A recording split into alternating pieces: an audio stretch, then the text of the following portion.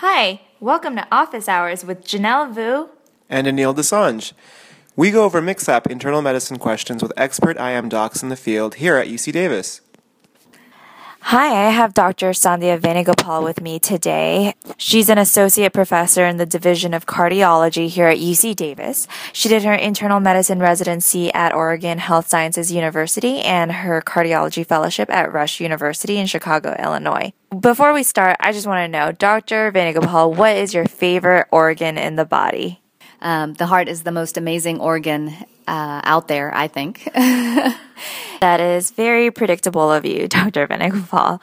Okay, let's get back to business. We are doing number 18 of the cardiovascular section in MICSAP 5 for students. A 62-year-old man with coronary artery disease is evaluated for angina. He was diagnosed with coronary artery disease 4 years ago. Medical therapy was started with aspirin, metoprolol, isosorbide mononitrate, pravastatin, and sublingual nitroglycerin. He was asymptomatic until 8 months ago when he noted exertional angina. His doses of metoprolol and isosorbide mononitrate were increased, and long-acting diltiazem was added, resulting in control of his symptoms. Over the past 2 months, however, he has had gradually increasing symptoms, and currently he requires daily nitroglycerin for angina relief during exercise. He has not had any episodes of angina at rest. On physical examination, blood pressure is 100/60, heart rate is 48. Carotid upstroke is normal with no bruits. Cardiac examination reveals no murmurs and the lungs are clear. An electrocardiogram shows no acute ischemic changes. Which of the following should be the next step in this patient's management? A. Coronary angiography. B. Exercise treadmill stress testing. C. Increase metoprolol. Or D. IV heparin and nitroglycerin. So I think the best answer for this question is A. Coronary angiography. As depicted by the history, this is a gentleman with a known coronary artery disease who you're seeing for his angina.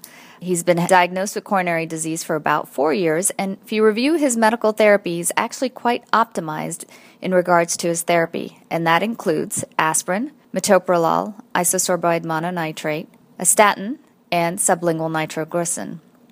You notice that over the last 8 months, he's actually having worse exertional angina, despite his doses of metoprolol and isosorbide being increased. In addition, a long-acting diltiazem was also added. One of the main issues here is knowing that this patient has coronary artery disease and, to the most part, well optimized in terms of his medication. Despite that optimization in his medication, he's now continuing to have worsening angina. So one could view this patient as someone who probably initially had chronic stable angina, and now that angina is becoming more unstable. As a result, the best answer would be to further evaluate him with a coronary angiogram.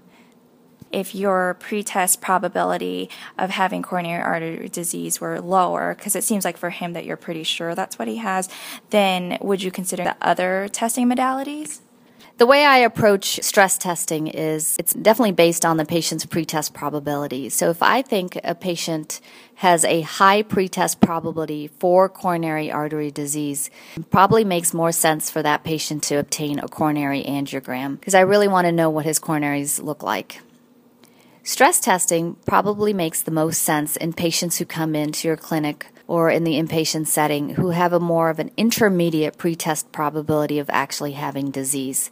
Now, this is all based on Bayes' theorem, which utilizes your pretest probability of disease as well as the prevalence of disease in your particular population.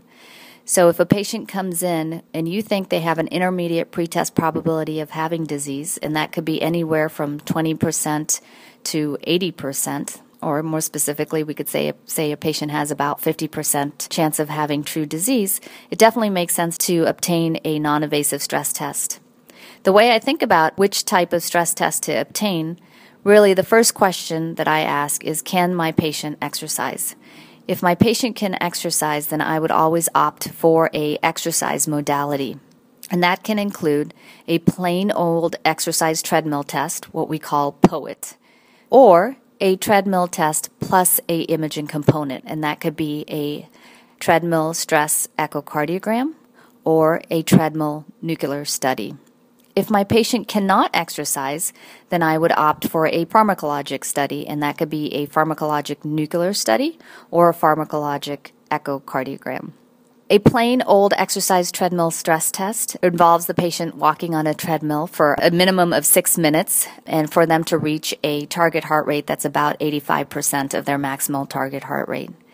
Some textbooks say that in general the sensitivity of a plain old treadmill stress test is about 70%, which is true. But if you have a patient who can walk on a treadmill and they go for a minimum of, say, 10 minutes or a metabolic equivalent of 10 METs, that's overall a very good study, and we've shown that adding an imaging component such as an exercise or a nuke really doesn't make a tremendous difference. In addition, you need to make sure that your EKG is interpretable when you have a patient on a treadmill. So in cases where the EKG is not interpretable, such as the patient has an underlying paced rhythm, left ventricular hypertrophy, left bundle branch block, or nonspecific STT wave changes, then it's probably best for the patient to have an imaging component added to that treadmill stress test. The sensitivity and specificity of a nuclear study versus a exercise echocardiogram, they're overall pretty equivalent. We know that nuclear studies tend to be slightly more specific than echocardiograms, and echocardiograms tend to be slightly more sensitive than nuclear studies. Depending on which you decide to use, nuclear study versus an echocardiogram, it really depends on what studies you think may be better in regards to interpretation at your institution. So if there were one thing that you would want students to take away from this question, what do you think that would be? So the key take-home point from this question is that coronary angiogram is indicated in patients with chronic stable angina who experience lifestyle-limiting angina despite optimal medical therapy.